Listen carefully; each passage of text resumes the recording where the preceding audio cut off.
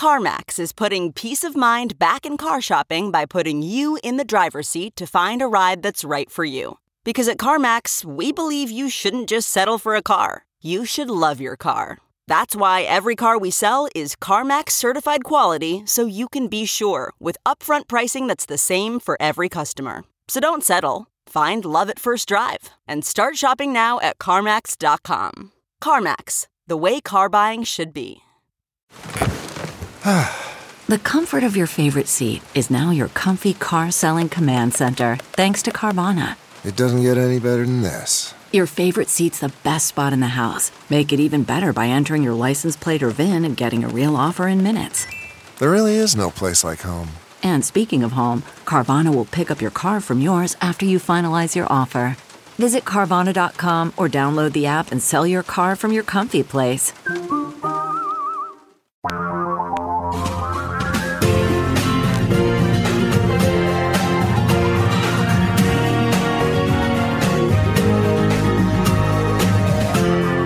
This is the Thom Hartmann Program. Greetings, my friends, patriots, lovers of democracy, truth, and justice, believers in peace, freedom, and the American way. Hey, happy post-Christmas, pre-New Year's Eve. Boy, is there a pile of news. First of all, the story that is being played in the press about Donald Trump's phone call with a 7-year-old over the weekend. He and Melania were manning the phones with NORAD, where little kids can call and say, "Where's Santa and his reindeer?" And NORAD says, "Well, it looks like they're coming over Boston right now." So he got this little girl, Coleman Lloyd, 7-year-old girl, on the phone and told her that he thought it was only marginal for a girl who was 7 years old to believe in Santa Claus. Now, everybody is like, "Oh my God, Donald Trump is trying to ruin Christmas." I don't think that's the big story, and I think everybody else has missed the big story, and this is what kind of blows my mind, frankly. The big story is that Donald Trump, being a malignant narcissist, being the center of his own movie, being the only person in the universe who is a real person who actually feels emotions, Donald Trump doesn't understand appropriate behavior. Literally doesn't understand appropriate behavior. He doesn't know when it's time to say something and time to not say something. You know, the horrible consequence of that is not, for us as a country, is not that he's blowing up Santa for 7-year-olds. It's that when Erdogan gets him on the phone, the dictator of Turkey, and says, "I want to slaughter the Kurds in northern Syria. Will you please get out of the way so that I can do this?" Trump goes, "Okay, they're yours," without even a thought. Right? This is a symptom of something much, much larger. Meanwhile, we just learned that, indeed, Donald Trump got his bone spurs from a doctor who was renting his office and apartment. In fact, 2 doctors renting their offices and apartments from his dad, Fred. Apparently, it was a favor, this over at the New York Times. A second child in the last couple days, this time an 8-year-old boy from Guatemala, has died in our custody. Donald Trump and Kirstjen Nielsen now have, I believe it's over 30 deaths on her watch. This is Felipe Alonso Gomez. He died hours before Christmas. He died on Christmas Eve. And then back on December 8th, Jacqueline Cal McKean, also of Guatemala, died after fewer than 48 hours in ICE custody. Here in Portland, the national tradition is continuing. Jermaine Massey, young African-American guy, lives up in Washington State. He'd never been to Portland before. He came down to see Travis Scott play at the Moda Center and was staying at the Doubletree Hotel in the Lloyd District. He'd already checked in. His stuff was in his room. He came back from the concert, noticed on his phone that his mother had called, and it was kind of late back east, so he decided he'd give her a shout before he got up to the hotel room. So he sat down in the lobby to call his mom, and they called the police on him. Yep, talking on the phone while black. Meanwhile, the Saudis have apparently successfully gotten one of their guys out, 21 years old. Abdul Rahman Samir Noura, 21, is accused of killing Fallon Smart, 15, of Portland, Oregon. He's been missing for a year, this guy who killed this little kid, hit and run, apparently a drunken hit and run. And now Saudi Arabia has notified the Portland police, yeah, we got him out of the country. Apparently they got him a phony passport and put him on a private plane. Moral of the story, if you're Saudi and rich, not to worry. There's no extradition treaty with Saudi Arabia. And we're discovering why Donald Trump doesn't want interest rates to go up. Deutsche Bank holds a bunch of loans that all, Trump's interest payments go up when the interest rates go up. He owes $50 million on the Trump Tower in Chicago. It's prime minus 0.5%. He owes over $50 million in the old post office in Washington. That's prime plus 2%. Oh, my God. And the Trump National Doral in Miami, he owes over $50 million, and it's prime minus 0.75. And that's just the stuff that we know about because Deutsche Bank has revealed it. And last little head-scratching thing, and then I'm going to get into this whole privatization rant. Jerry Falwell Jr. has engaged in what, according to the Miami New Times, is an exceedingly odd business deal. I mentioned this last week very briefly, but the story has gotten much more bizarre and much larger. He and his wife were staying at the Fontainebleau. They met this 21-year-old pool boy. And suddenly, Falwell Jr., they welcomed the pool attendant into their lives, began flying him around on a private jet, and put up millions of dollars to help his business ventures. He didn't even have any business ventures before Jerry Falwell decided that he was going to be best buds with this young man, shall we say. They bought a building for $1.8 million and gave part of it to the pool boy, along with a 120-bed hostel where beds cost $20 a night. What's that about? The deal was set up by Michael Cohen, Donald Trump's lawyer. Oh, really? Was the pool boy? And Falwell put $800,000 into renovations for this property? There's something going on here. And nobody's willing to say it out loud. And I'm not going to say it out loud. I'll just let you scratch your head and wonder what the heck is going on. But apparently, right after Falwell's first encounters with the pool boy in Miami, he, quote, told Granda to search for a profitable business idea and promised that he would purchase, finance, or establish this business for him. The Falwells had bought the property for $4.65 million, and he is now one of the owners, the pool boy. Something strange. Okay, let me get to the Roman Republic, the fall of the Roman Republic. This is absolutely fascinating stuff. I did as one of our book reports a week or two ago, Mortal Republic by Edward J. Watts. The subtitle is How Rome Fell into Tyranny. And basically, it boils down to this. These two, quote, populists, Tiberius Gracchus and his younger brother Gaius, who, in the later years of the Roman Empire were the emperors. And their big contribution to Roman history is that they privatized the Roman military. Now, by the late 2nd century BC, by that time, the army had essentially been privatized. Now, prior to this, in the early days of the Republic, soldiers thought of their participation in military service as a civic duty, writes Yashe Monk in the book review over in the New York Times today, which is how soldiers think of service to America right now, unless they happen to work for Blackwater. So once the army was privatized, what happened was, and I quote from the review, commanders knew that the plunder of new lands could garner them vast riches. Soldiers signed up for the ride in the hope of gaining, generously. With soldiers increasingly loyal to their commanders and commanders doing whatever it took to maximize the prospect of private profit, the Senate, in other words, the government of Rome, was no longer in charge. Thus, the Roman Empire collapsed.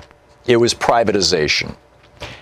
The other thing that we learned is that the VA was taken advantage of by paying billions in fees, Secretary says. It's called the Veterans Choice Program. And to cut Trump a little slack, this was actually rolled out during the Obama administration, another brilliant neoliberal idea. Let's privatize the VA. But the two companies who were hired to run the program, they have taken 24% of all the cash, $2 billion in fees. One of the two big companies, well, I don't know if it's worse, but TriWest Healthcare Alliance, despite a criminal investigation of the company for wire fraud and misused government funds, is handling billions of dollars of your tax money. Senator John Tester of Montana says if it costs more to be in the private sector, if administration costs are higher, benefits are going to be cut. Yeah.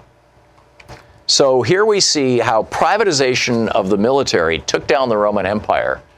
And Trump is now aggressively privatizing our Veterans Administration. And in fact, it's gone on steroids since the Obama administration handed this program off to them. Meanwhile, they're not cracking down on corporate crime. In fact, au contraire, in the final months of the Obama administration, Walmart was under pressure from federal officials to pay nearly $1 billion and accept a guilty plea for a bribery investigation. Barclays owed $7 billion. Royal Bank of Scotland was in a criminal investigation. After President Trump took office, they looked to his administration for a more sympathetic ear and got one, writes Ben Protest in the New York Times. Across the corporate landscape, the Trump administration has presided over a sharp decline in financial penalties against banks and big companies accused of malfeasance. They are, as they say, giving away the store. 62% drop in penalties imposed, 62% drop in illicit profits ordered returned, 72% decline in corporate penalties from criminal prosecutions.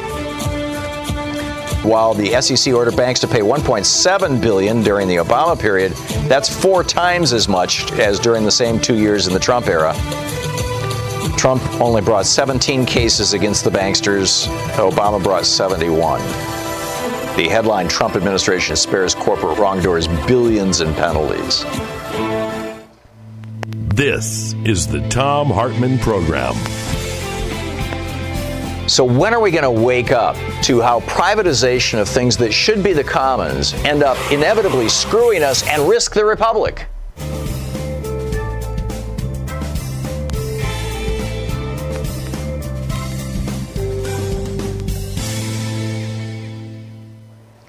Chris in Salem, Oregon. Hey, Chris, what's on your mind today?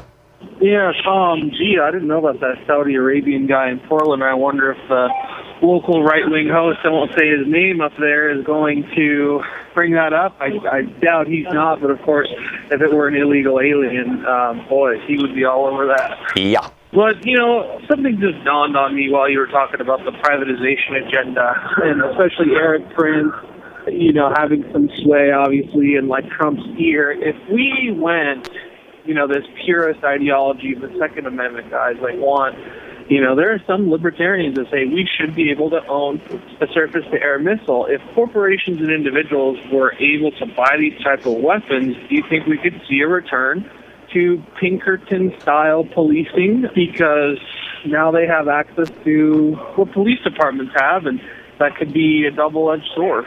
That's it writ small, Chris, yes. Writ large, look at the U.S. forces in Iraq. Right now, we're down, our soldiers, in quotes, are down to basically just supporting the local Iraqi military. We do airstrikes. And same thing we're doing in Syria. We've only had 4 fatalities in 2 years in Syria because the Kurds, thousands and thousands of Kurdish soldiers have died. They've been fighting on our behalf. Well, in Iraq, the ones fighting on our behalf, in addition to the Iraqi army, are Blackwater and, what's now, they've got another name now, and several other private military forces. So we've privatized our military, which makes them invisible.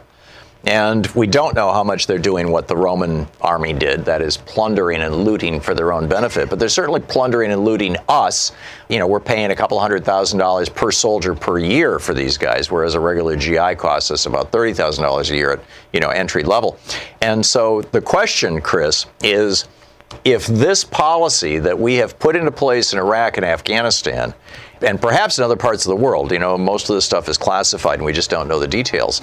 But if this policy of privatizing our military comes home and we see the privatization of our police departments, then I think it's very, very possible that the scenario that you're talking about, really a bizarre Blade Runner scenario, might end up being played out here in the United States. What do you think? Yeah, no, but then I feel like it could easily be sold because for some reason, generally, even though Bernie Sanders sits as the chair of the Veterans Committee, but generally conservatives and Republicans are seen as that was back for what, only a year or so, 2 years, the first 2 years of the Obama administration, when the Democrats controlled the Senate. Bernie hasn't been running the VA, the Veterans Affairs Committee, for a while.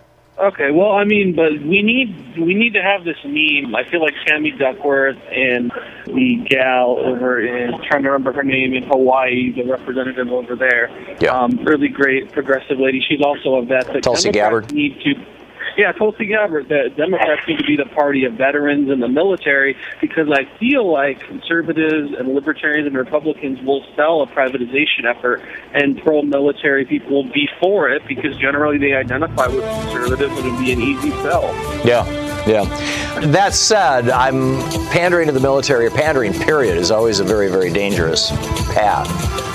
You know, we need to be engaging in policy based on what's the best thing for the country, not, what's going to win elections. But your points, Chris, are all very well made. Chris, thanks a lot for the call. We'll be right back. We all want to find the perfect unicorn gift to give at the holiday gift exchange or to family and friends that'll really stand out, right? I have one that will be the talk of the office, a hit with friends and family, and will actually be useful. Tiger Lady. Tiger Lady's been featured in Runner's World Gift Guide 2 years now. You may know Tiger Lady as the revolutionary self-defense tool based on a cat's retractable claws. When you make a fist, 3 claws come out like a real-life Wolverine. It's lightweight and designed to collect DNA. Tiger Lady doesn't require training, and it's legal in all 50 states. It's recommended by police and self-defense instructors, making it the perfect stocking stuffer for anyone on your list. Tiger Lady will make your loved ones feel aware and confident when they walk alone. Order by December 14th for free shipping in time for Christmas. Go to tigerlady.com or use the code CHEER, C-H-E-E-R, for a 25% savings and to receive a free whistle LED flashlight keychain while supplies last. Give the gift of safety this year by giving Tiger Lady. Remember, use the code CHEER, C-H-E-E-R, and go to tigerlady.com. That's tigerlady.com.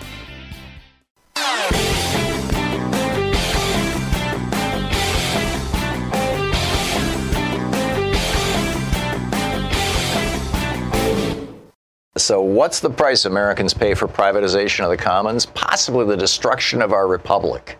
Certainly the looting of our republic. I mean, we've been seeing that under Republican presidencies since Reagan. Back in the 1920s, we saw it under Republican presidencies like Harding and Coolidge, in particular, the whole Teapot Dome scandal. Hey, we've got this big gas reserve out in Wyoming. Let's just give it to Albert Fall, the Secretary of the Navy. Wouldn't that be nice?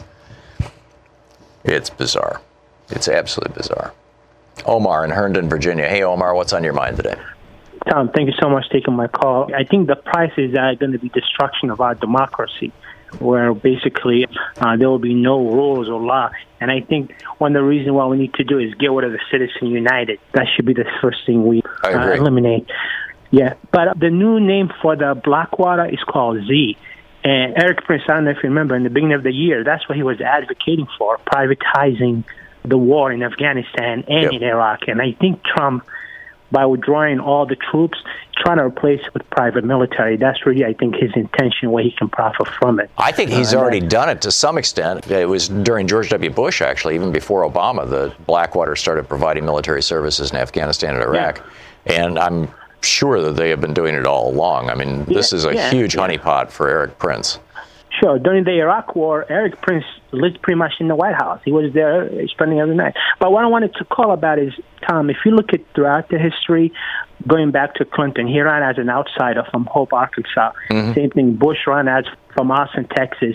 Barack Obama said, I'm different, I'm new, I'm not from Washington. Trump, same thing. He ran as an outsider. I really think for us to get someone in the White House in 2020, he has to be an outsider. And Beto O'Rourke is the best person. He's an outsider. He needs to get on the road now as far as campaigning and talking to people in the Midwest and then in the Rust Belt area, about kitchen table issues. He is. I mean, he's clearly running for president. He's getting himself in the news. I mean, he was in headlines in both the Washington Post and the New York Times. He's definitely out there. And the war has begun. I mean, the serious war on the left. Joe Biden, we're not hearing so much from, but the 3 top polling Democrats right now for president, and this far out, it's meaningless, but the 3 top Democrats polling for president right now are Joe Biden, Bernie Sanders, and Beto O'Rourke.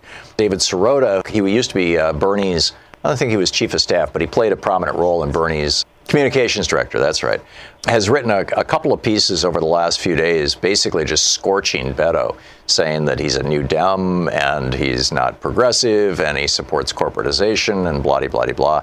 I've read them. I can't dispute them. On the other hand, I think it's entirely possible that people can change. And so I just don't know. I don't know. But I think your point that an outsider, Obama ran as an outsider. The outsiders have been dominating. In 2000, George W. Bush ran as an outsider. He was just the governor of Texas, not from Washington, D.C. And then, of course, Obama and then Trump. I mean, Trump ran as an outsider. So I think that you're onto something, Omar, and I suspect. But on the other hand, I think that Bernie is also perceived as an outsider. Joe Biden, of course, is the ultimate insider, which I think is going to work to his detriment. I really don't think he's got a chance, but we'll see. We'll see. Omar, thanks for the call.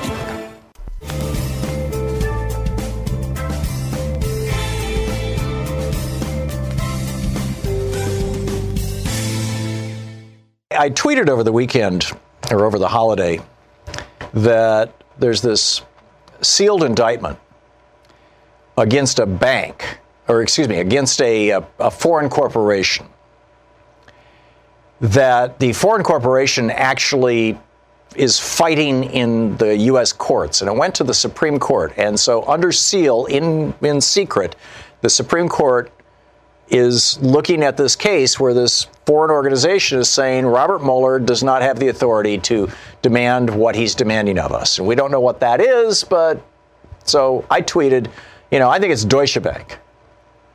Now, other people tweeted back saying, no, I don't think it's Deutsche Bank, because Deutsche Bank is actually majority owned by a bunch of big American companies and hedge funds and billionaires and whatnot. It's not even a German-owned bank anymore. So maybe not. I mean, the other one might be VBE Bank, which is the Russian bank, which is government-owned, or I think majority government-owned, and that had signed the paperwork, or if it hadn't reached that point, had indicated the willingness to sign the paperwork to finance the Trump Tower in Moscow. That actually, in retrospect, is making more sense. But in response to my initial tweet that I thought it was Deutsche Bank, because they're the only bank that has been willing to loan money to Donald Trump since the 90s, since his bankruptcies. He's gotten money from two sources, from money laundering via offshore oligarchs, many of them Russian, but also from a whole bunch of other countries. Money laundering. The Saudis and the Emiratis and, very, very wealthy middle-aged sheikhs, and Deutsche Bank. That's it. That's where all the money that has kept this little, 15, 20-person business called the Trump Organization in going. We all think of him as some giant mogul. Well, he's not.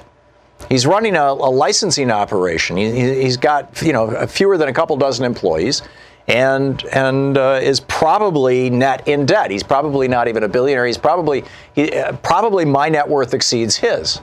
Probably your net worth exceeds Donald Trump's. Although, we don't know because we haven't seen his tax returns.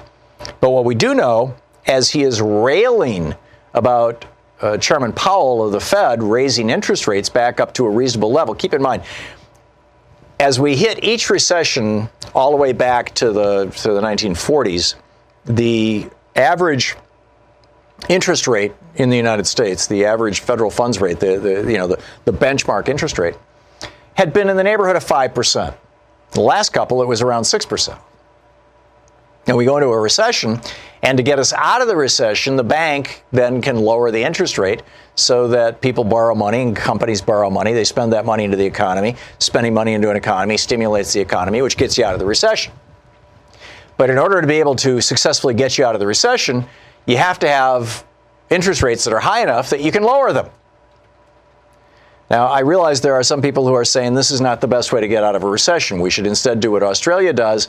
Australia has been largely unaffected by recessions for 30 years. And the reason why is that the Australian government has this massive multi-hundred billion, maybe $1 trillion, basically rainy day fund.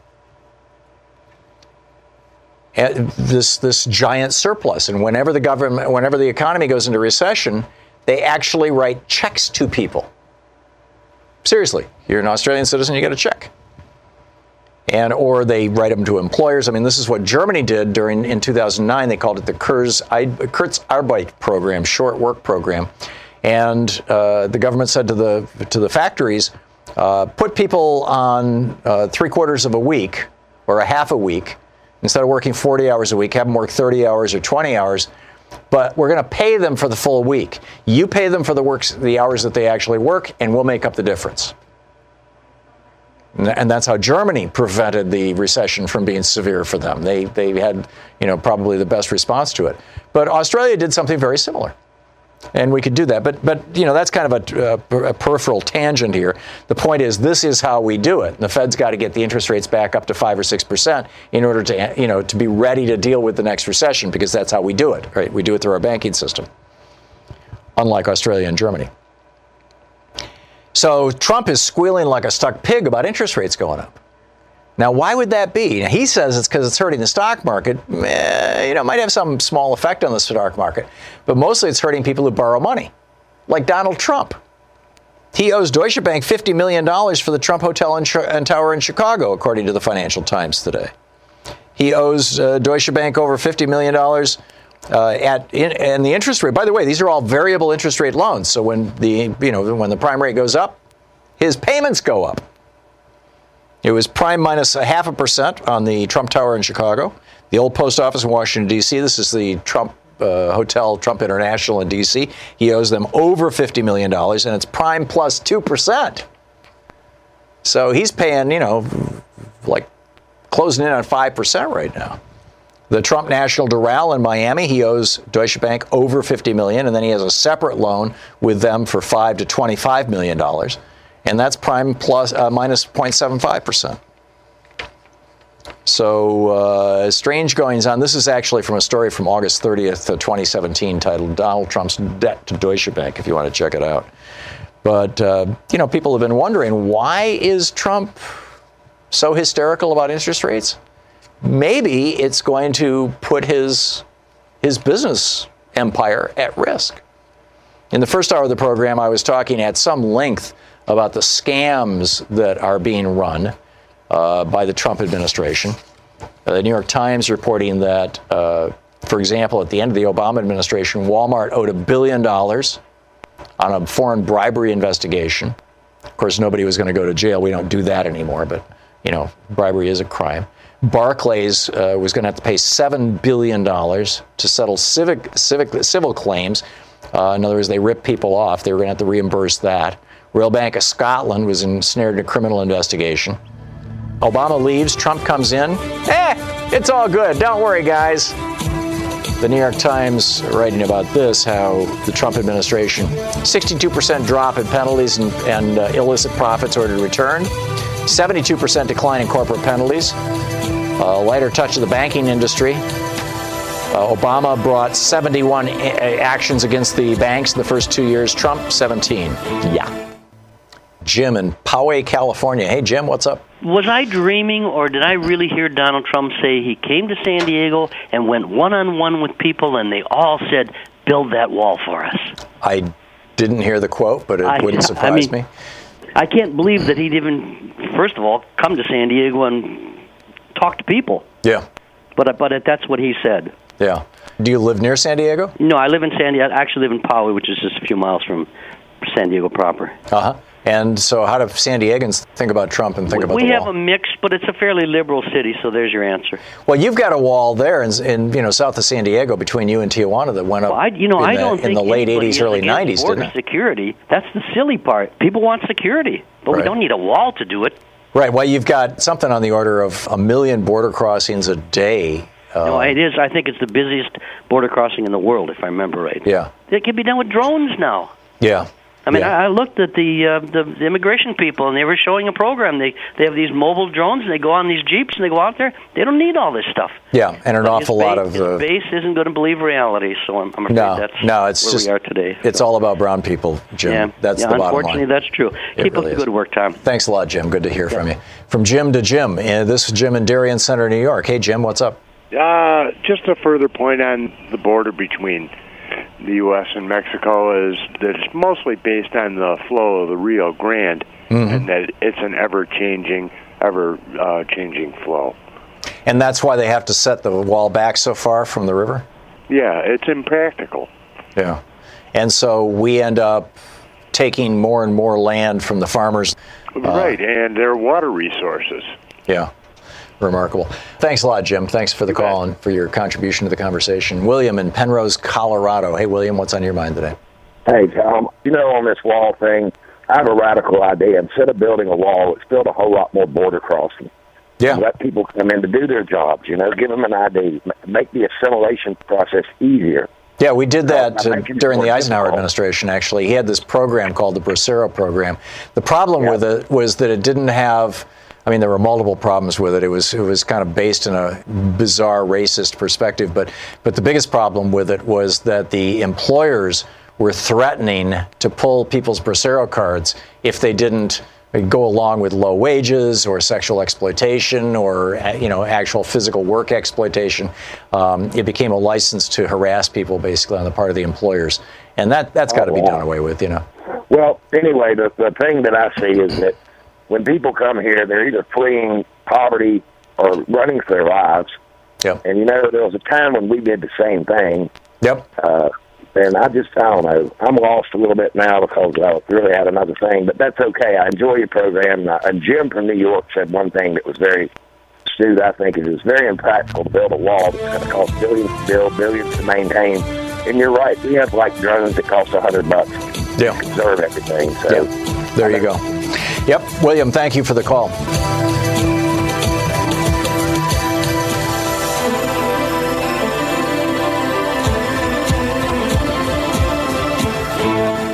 As you probably know, Louise and I are basically vegans who eat fish once a month, but odds are you're not. Omaha Steaks has a really great product for the holidays for those of you who eat meat. This is the gift that families across America have loved for over 100 years. Right now, Omaha Steaks has an amazing limited time offer for my listeners when you go to omahasteaks.com. Enter the code REPORT and you'll get 74% off Omaha Steaks family gift package. Originally $195, now just $49.99. Order now and you'll get 4 hand-cut tender top sirloin steaks, 2 savory premium pork chops, 4 chicken fried steaks, 4 Omaha steak burgers, 4 kielbasa sausages, all beef meatballs, 4 potatoes au gratin, 4 caramel apple tartlets, plus 4 more burgers for free.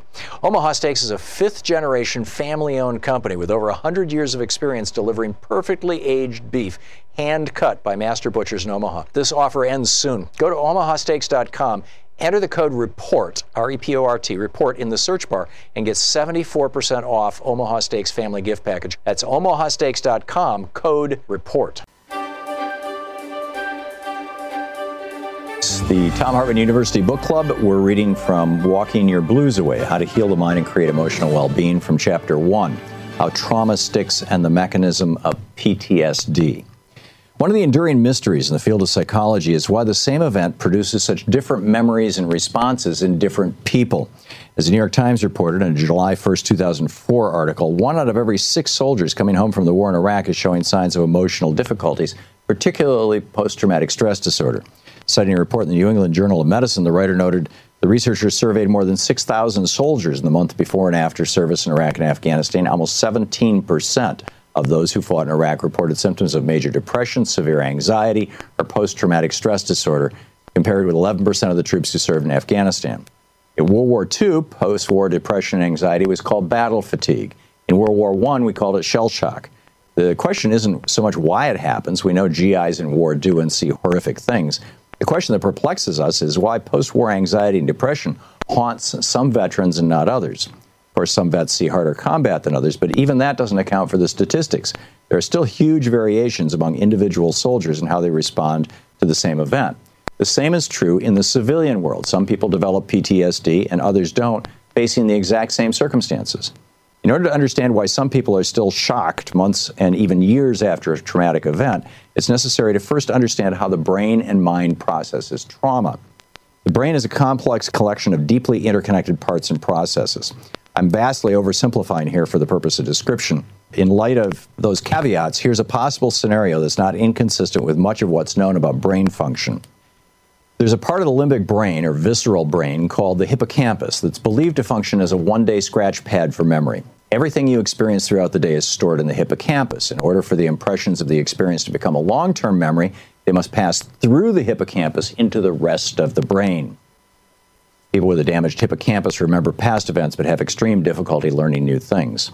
Although the rest of the brain is able to integrate recent information from the hippocampus in relation to stored memories, in order to understand that one thing happened a week ago and another thing happened a month ago, the hippocampus knows only one time, today.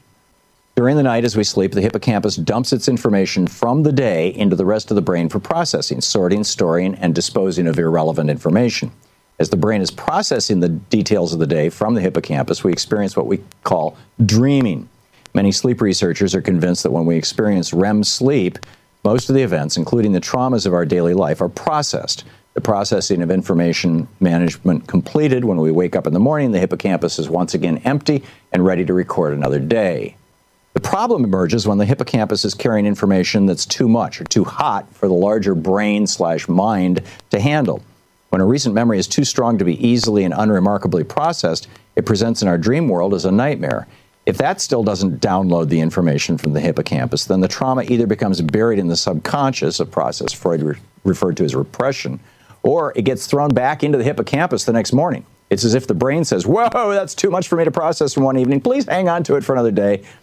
When the person wakes up in the morning, the information's still there in the hippocampus, still remembered and known and felt as if it happened that same very day. The conjecture that the hippocampus knows little about the more distant past accounts for the unique feature of true PTSD, that the person feels every day as if the past event happened today, or at least in the very recent past. The trauma is always front, center, new, fresh, and raw. The consequences can be psychologically and emotionally devastating. Every day is affected by a past event. The traumatic event never passes from now until then, and is never processed and filed away in the memory banks, where it loses the power to cause pain and problems on a daily basis. The impact of this on the mind and the emotions is staggering. Brain scans even demonstrate that before a PTSD event has been processed, the amygdala, a part of the brain responsible for strong emotional states, such as those involved with survival or the perception of a threat to survival, and the hippocampus are not functioning normally. The brain scan makes it possible to, in a way, see the effect of the stuck memory. After processing the memory, these parts of the brain usually return to normal functioning. One of the key concepts of many schools of psychology is that human beings are most functional when every part of the mind has access to all other parts.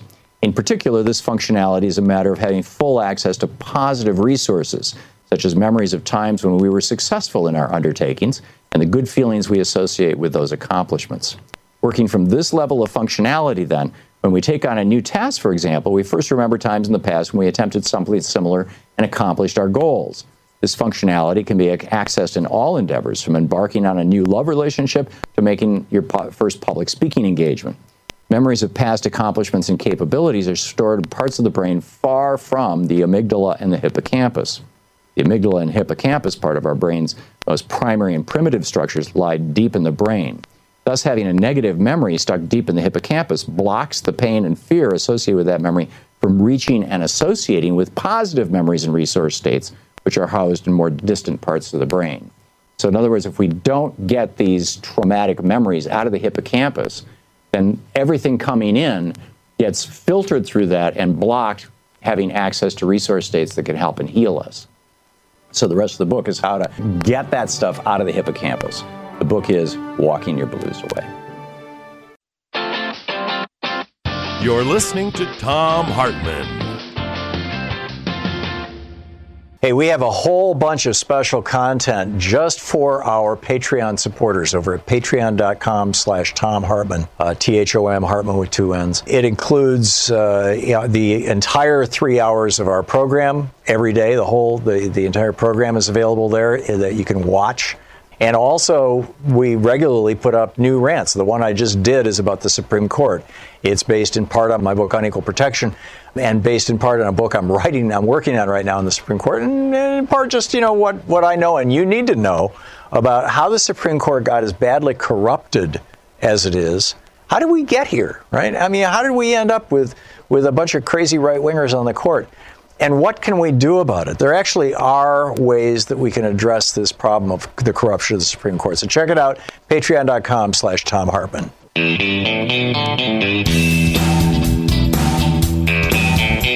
Welcome back. Thom Hartmann here with you. Remarkable. Wesley Clark was on CNN's New Day show the day before Christmas, 2 days ago. And he was talking about our pullout from Syria, thus handing the Kurds over to Erdogan to slaughter. Somebody was attacking me on Twitter over the week. Oh, yeah, Hartmann's a warmonger. No. I said on this program, we never should have gone into Syria in the first place, number one. And frankly, I don't think we should be in Iraq or Afghanistan right now. But once you're in, when you leave, you do it in a way that doesn't, at the very least, endanger your allies, particularly a minority group like the Kurds that have been, struggling for their lives for centuries. Well, for a century now. So I'm not saying don't pull out. I'm saying if you're going to pull out, involve your allies. threaten the Turks. Tell Erdogan, you've slaughtered these people. You do it at your own risk. But let's be reasonable about this. Anyhow, so Wesley Clark, he says, there doesn't seem to be any strategic rationale for the decision to pull out of Syria. And if there's no strategic rationale for the decision, then you have to ask, why was the decision made? People around the world are asking this, and some of our friends and allies in the Middle East are asking, did Erdogan blackmail the president? Was there a payoff or something? Why would a guy make a decision like this? Because all the recommendations were against it. And by the way, that's true. Literally, the Trump administration has yet to offer a single policy advisor who has come out and said, yeah, good idea. Even Rand Paul is not on board with this. Meanwhile, Joe Kennedy III is tweeting this. This is the Trump-Ryan McConnell trifecta. 4 million working-age Americans lost their health care, $1.5 trillion in corporate handout, $779 billion deficit, the worst December stock market since 1931, a 17% increase in hate crimes, 2,654 migrant children taken from their families, 40,000 gun deaths in 2017. The U.S. was added to the list of deadliest countries for the first time in history, as Trump is, this is for journalists, deadliest countries for journalists to cover for the first time in history. This is as Trump is attacking journalists. U.S. greenhouse gas emissions rise by 2.5%. 5 Trump aides have entered guilty pleas. 17 Trump-Russia investigations. 3 government shutdowns. And numerous allies abandoned. Gee, do you see a trend? Steve in Chicago. Hey, Steve, what's on your mind? Yes, I wanted to make 2 points. One, I would agree with you with regard to a withdrawal from any of these countries where we're currently engaged in military action. There is a way to do things, and we know historically that when countries have abruptly withdrawn, leaving things like infrastructure that they've invested in, military hardware and equipment, it turns out that the people that you were once fighting are more than happy to take up that infrastructure, take up those arms that you left behind, and then go ahead and use it for decades against either your interests or other people. And sometimes shoot you on the way out. This is why Jerry Ford did not announce in advance of the Vietnam withdrawal that he was withdrawing from Vietnam. He announced it as it was finished. There's our Jeeps, our weapons for decades. They're still using them. So, this idea that you simply just pick up and leave, it takes a lot to actually be able to withdraw tanks and large equipment and infrastructure and communications and so forth. Now, if it's true that we were fighting the enemy and that without us, that they're going to take over Afghanistan, you're going to hand them high-speed communications equipment and everything else so that they could expedite their agenda? Right. I mean, this is just stupid on its face. Secondly, I think you're right with regard to this notion about running as an outsider or versus an insider. By that logic, the last insider we had, which was George Bush Sr., the fact is that this is nothing but a marketing ploy. Poll after poll shows that people in America, when asked, will say that they hate Washington, they hate the legislative branch, they think that the judicial branch is politicized as compared to previous generations, and the executive's really the only one who stands a chance of getting a plurality of support in terms of a generic question. So you always want to run as an outsider because whenever you ask Americans what do they think about Washington, they hate Washington. So, everybody wants to be an outsider or declare themselves as such. No one's going to run on the notion that, I've been here 30 years. That's a great thing. Well, I think that's Joe Biden's. No, Steve, hang on just a second. That is Joe Biden's calling card. That he knows how things work. He's been in the Senate. He's made things happen. We can debate the benefit of those things, but, some of them are good. But that's his calling card. So there really is I'm an insider versus I'm an outsider debate going on right now in the Democratic Party and in the Republican Party, for that matter. Right. I think you're right with regard to Biden, but that's the sort of one-off because that's only as counterposed to Trump. Well, and this is my point about why I think Biden is toast, because that was Hillary Clinton's calling card, too. I'm the ultimate insider. I've been inside this game ever since I left college or, ever since my husband became governor of Arkansas. We know how government works. We know how the levers of power work. Therefore, you can trust us and turn it over to us. And now, given the crazy man that we have in the White House, a lot of us would love to have Hillary instead. Well, but I still don't think insiderness is going to sell. Oh, well, I think it sells only in the context of running against someone like a Donald Trump because, we handed over the reins to an idiot. I mean, you don't say there's a problem with medicine in America. Okay, let's let the janitor down the hallway have the scalpel, which is what we did. Yep. No, you address the problem that, the doctors are imperfect and the system is imperfect. You don't hand the reins over to someone who has no experience doing this sort of thing. Yeah. Yeah, the metaphor is a little imperfect. I'd say rather than handing the reins off to the janitor, because, janitorial services are something that actually require a fair amount of skill and practice and experience. Okay. We handed it off to, one of the patients who just happened to wander in confused off the street. Steve? Yeah, in this case, if we were using a metaphor of psychology, we handed it over to one of the people who were one of the inmates in the insane asylum rather than someone else serving there in a support capacity. Right, absolutely. Steve, thanks for the call. You're listening to Thom Hartmann.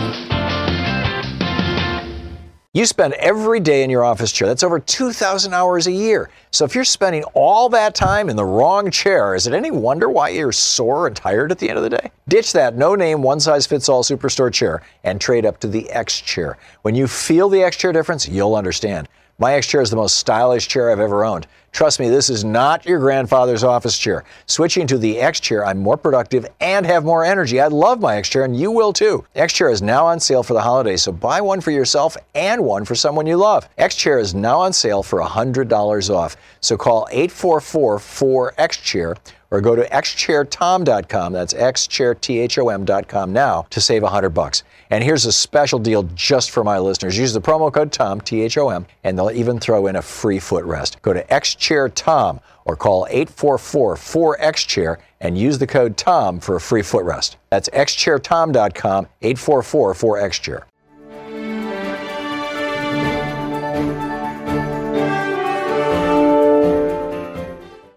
Rachel in Ukraine. Hey, Rachel, thanks for watching YouTube in Ukraine. What's up?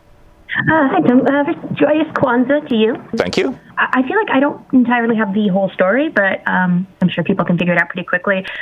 The story about, I think it was Monday, final Christmas shopping, and honestly, I don't even know where it is. Something very, very generically American, and some older white gentleman had himself a rather major meltdown by being served by shop assistants speaking to each other in Arabic. Yes, I saw this on Twitter just about an hour ago. Yeah, and again, it was one. I mean, a lot of people stood up for them and put him in his place. Which is really nice. People are starting to talk back to the racists. Yeah, my only thought is I worry, and in this case, it really has looked like pushing back on social media has had a positive effect. But I'm also wondering to what extent folks like him, who's pretty much a walking joke, been emboldened in recent times, and the concern about how much are we platforming them by... I get what you're saying, and certainly, I mean, the Nazis rose to power based on the press going, oh my God, look at that, they're beating up Jews. And then a whole bunch of other young white men who were anti-Semitic said, oh, they're beating up Jews, and they turned out in the streets, right? And it became its own generative thing, and it led arguably to the Holocaust. That said, I am concerned that the rise of the Proud Boys and these other right-wing groups, these other basically racist groups, are, to a certain extent, feeding off the publicity, but mostly they're feeding off Donald Trump constantly pounding on this stuff here in the United States domestically. And this trend that we've seen in the last 2 years in particular since the Trump presidency, and I think a lot of this is explicit pushback to the Trump presidency. Before Trump, it was people of color being shot, right? Shot driving while black, shot walking while black, shot talking to police, whatever it may be. And now it's a little more benign. It's sitting in a hotel while black, or so you've got that where the bigots are being exposed. And then now there's this new subgenre of these videos, which is where the bigots are not just being exposed, but they're being talked back to. And I predict that is the next big thing, right? That people are going to be looking for opportunities to not only film bigots acting like asses, but to film themselves or their friends taking down those bigots verbally, pointing it out to them. So I get it's a two-edged sword, Rachel, but it's also, that's the dynamic of our day. And if we don't push back, then Trump and the right-wing hate mongers win. It's a really important point that you raise, Rachel, and it's an important conversation for us all to have. And frankly, I'm guessing that in some circles, the more responsible media circles, they're really struggling with this. At what point, by reporting on what the hard right is doing, do we empower them versus do we empower the opposition to them? And I think a lot of it has to do with how it's covered. Rachel, excellent question. Thank you for the call, and thanks again for watching us from all the way over there in Ukraine. Christina in Santa Rosa, listening on KPFK. Hey, Christina, what's up? You know, I just wanted to thank you for the part about the head injuries. I suffer from a head injury, so that will help me. But I also wanted to just talk about the fact that we're all outsiders, especially when we don't stand up for the whistleblowers. Mm-hmm. And I really wanted to do a shout-out for Reality Winner. Yes. I think, yeah, she was one of the first ones to tell us about the Russian interference in the election.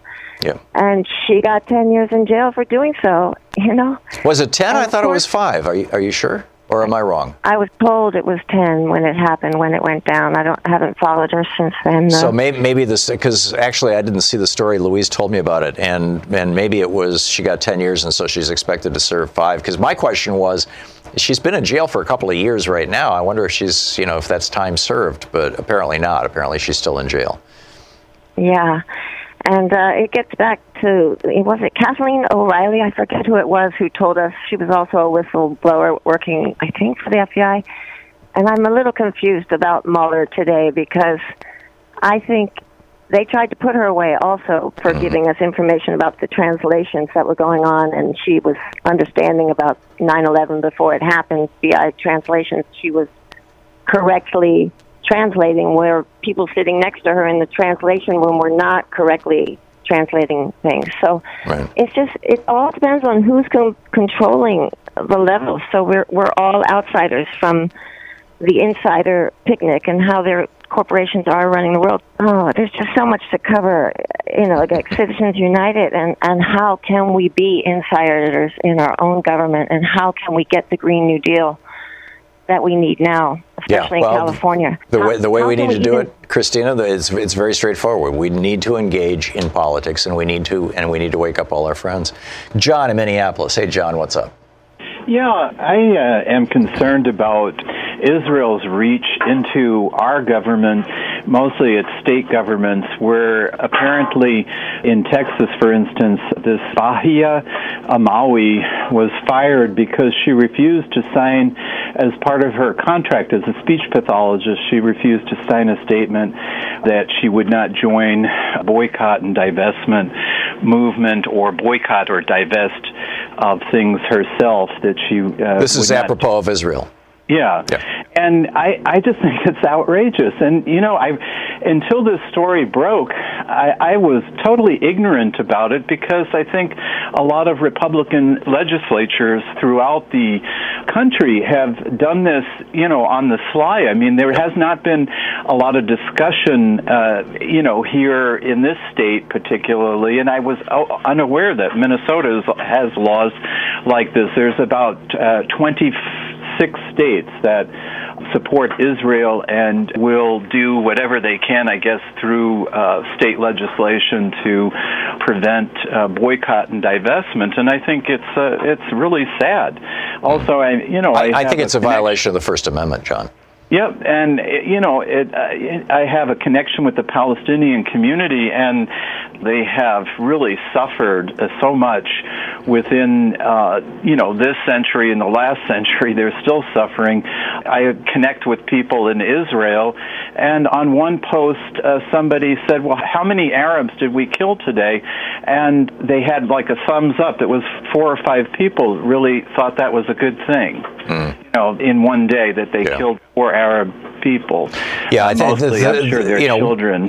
One of the things to keep in mind is that Israel and Israelis are not monolithic. That there is a strong progressive and democratic movement in Israel. They're just not in power right now. Right, and I read it on Haaretz. I was looking for more details.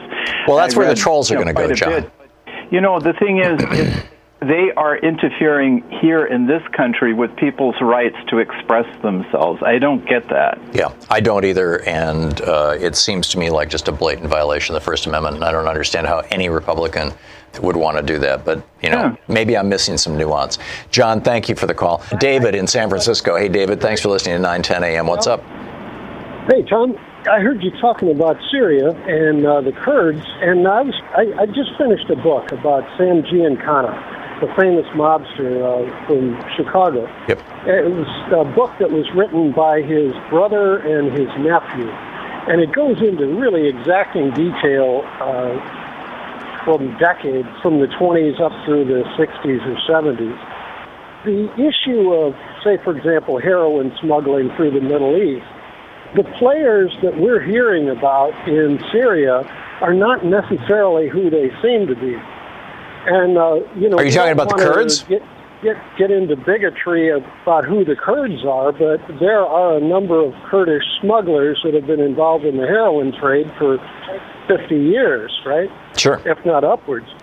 So, when you start looking at Trump as organized crime instead of Trump as political animal, you've got to realize that his deals, his machinations probably have more to do with organized crime, but to leave the Kurds in the lurch, as he appears to do, that must mean that maybe new smuggling opportunities are in line.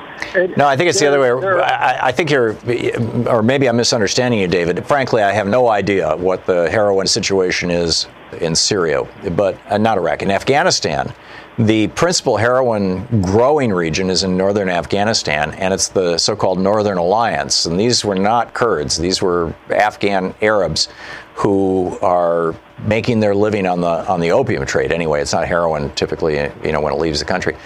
I've never heard that the Kurds were involved in the heroin trade. I mean, it wouldn't surprise me if there are some Kurds who are involved in the heroin trade. Well, they're mentioned in this Giancana book from, 40 years ago and whatnot. Right. But in other words, to look at Trump as what he's doing is a gang war, it may be the Trump gang versus the Cheney gang, or the Trump gang versus the Oliver North gang, or the Eric Prince gang, or some other gangs. Seems to me like they're all playing the same game, David. They're all playing international geopolitics to their own benefit and their own profit. Cheney with Halliburton, Eric Prince with Blackwater and Z or whatever it's called now. And Trump's got a hotel in Turkey, and it's probably heavily leveraged. And if Trump is really broke, I really think he is. I think the guy's more underwater than he is above water. I think he actually owes more money than he has. If he's really broke, one of his individual properties going down, like, say, the Trump shopping center in Turkey, might be enough to take down the whole company. Oh, it could be, but in the big picture, these guys are dealing with money laundering. And say, for example, if we've been chasing after all of these banks for now 10 years, all these international organized crime banks, the biggest Bank of America, Wells Fargo, much less Deutsche Bank and the others, they've got to be rapidly trying to switch their money laundering directions, and that's probably creating new gangs. Yeah, I think a lot of that is moving to our Commerce Secretary, Wilbur Ross's bank. It's in the Caymans, isn't it? Or wherever it is. David, thank you for the call. You're listening to Thom Hartmann. Dave in Armstrong Creek, Wisconsin. Hey, Dave, what's on your mind today? Hi, Tom, and happy holidays to you and yours. Thank you, Dave. I'm going to get away from Trump and the wall for a minute here. Okay. About 2 weeks ago, Amy Goodman did her whole show in Poland from the climate summit. Yeah. And she spent a whole day with a young lady named Greta Thunberg. Mm-hmm. I don't know if you heard the speech that she gave. I did. Oh, it was so inspiring to me.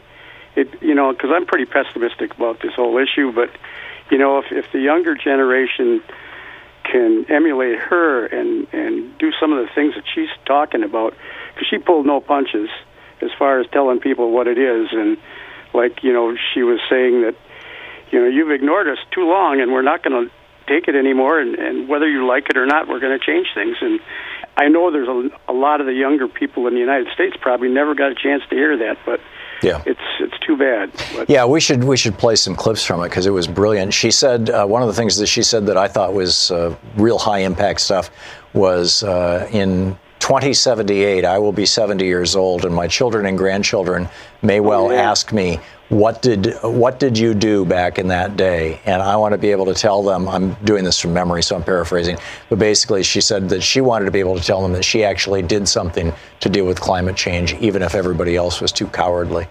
Yeah, it was great. I tell you what. Yeah. If you could do some of that speech sometime, it'd be really great. Yeah, okay. Thanks a lot, Dave. I appreciate the call. Diane in Lahaina, Hawaii? Lahaina. Yeah, Sean used to live in Hawaii. She was just pronouncing it correctly for me. So what's up, Diane? I just wanted to mention that actually when the feds raised the rates so many consecutive times the way that they have been recently, since Trump got in, interest rates have gone up a good 2%. Anyway, if you look historically, that precedes nearly every recession that we have. Yes. So I actually, in this one case, am agreeing with Trump that they need to back off on raising the rates. Well, there's two ways to look at it, Diane. If you look at it as everything is normal and raising rates is going to cause a recession, then yes, your logic is perfect. If, on the other hand, you look at it as everything's not normal, and for the last 10 years, the Fed has been juicing the economy with artificially low interest rates, and now they're ending that policy, then the argument would be that what the Dow is doing by dropping, what the economy is doing by slightly contracting, is returning to normal. I still think quite a lot of people are going to be hurt by it, and so I would vote for a more gradual increase of rates and, return to normalcy, if you would call it that. I think the Fed is going as agrees with you. To this very rapid return to normalcy, as you would say. Yeah.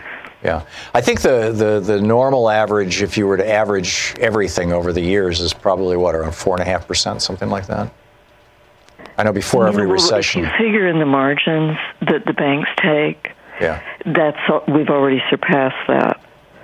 So, any of the people that do have adjustable rate loans, the rates are already above that. Yeah, they're at or above 5%. And that is a drag on the economy. Diane, thank you for the call. If they keep on their current trend, I believe they're going to put us back into a tailspin economically as a nation. Yeah. Could be. Diane, thank you very much for the call. And thank you for being with us today. Fascinating day. It's great to be back to work. It's great to be back talking about what's going on in the world and sharing this with you and hearing from you. And don't forget, democracy is not a spectator sport. Get out there, get active, tag, you're it. We'll see you tomorrow. You've been listening to Thom Hartmann. For audio and video archives, visit thomhartmann.com.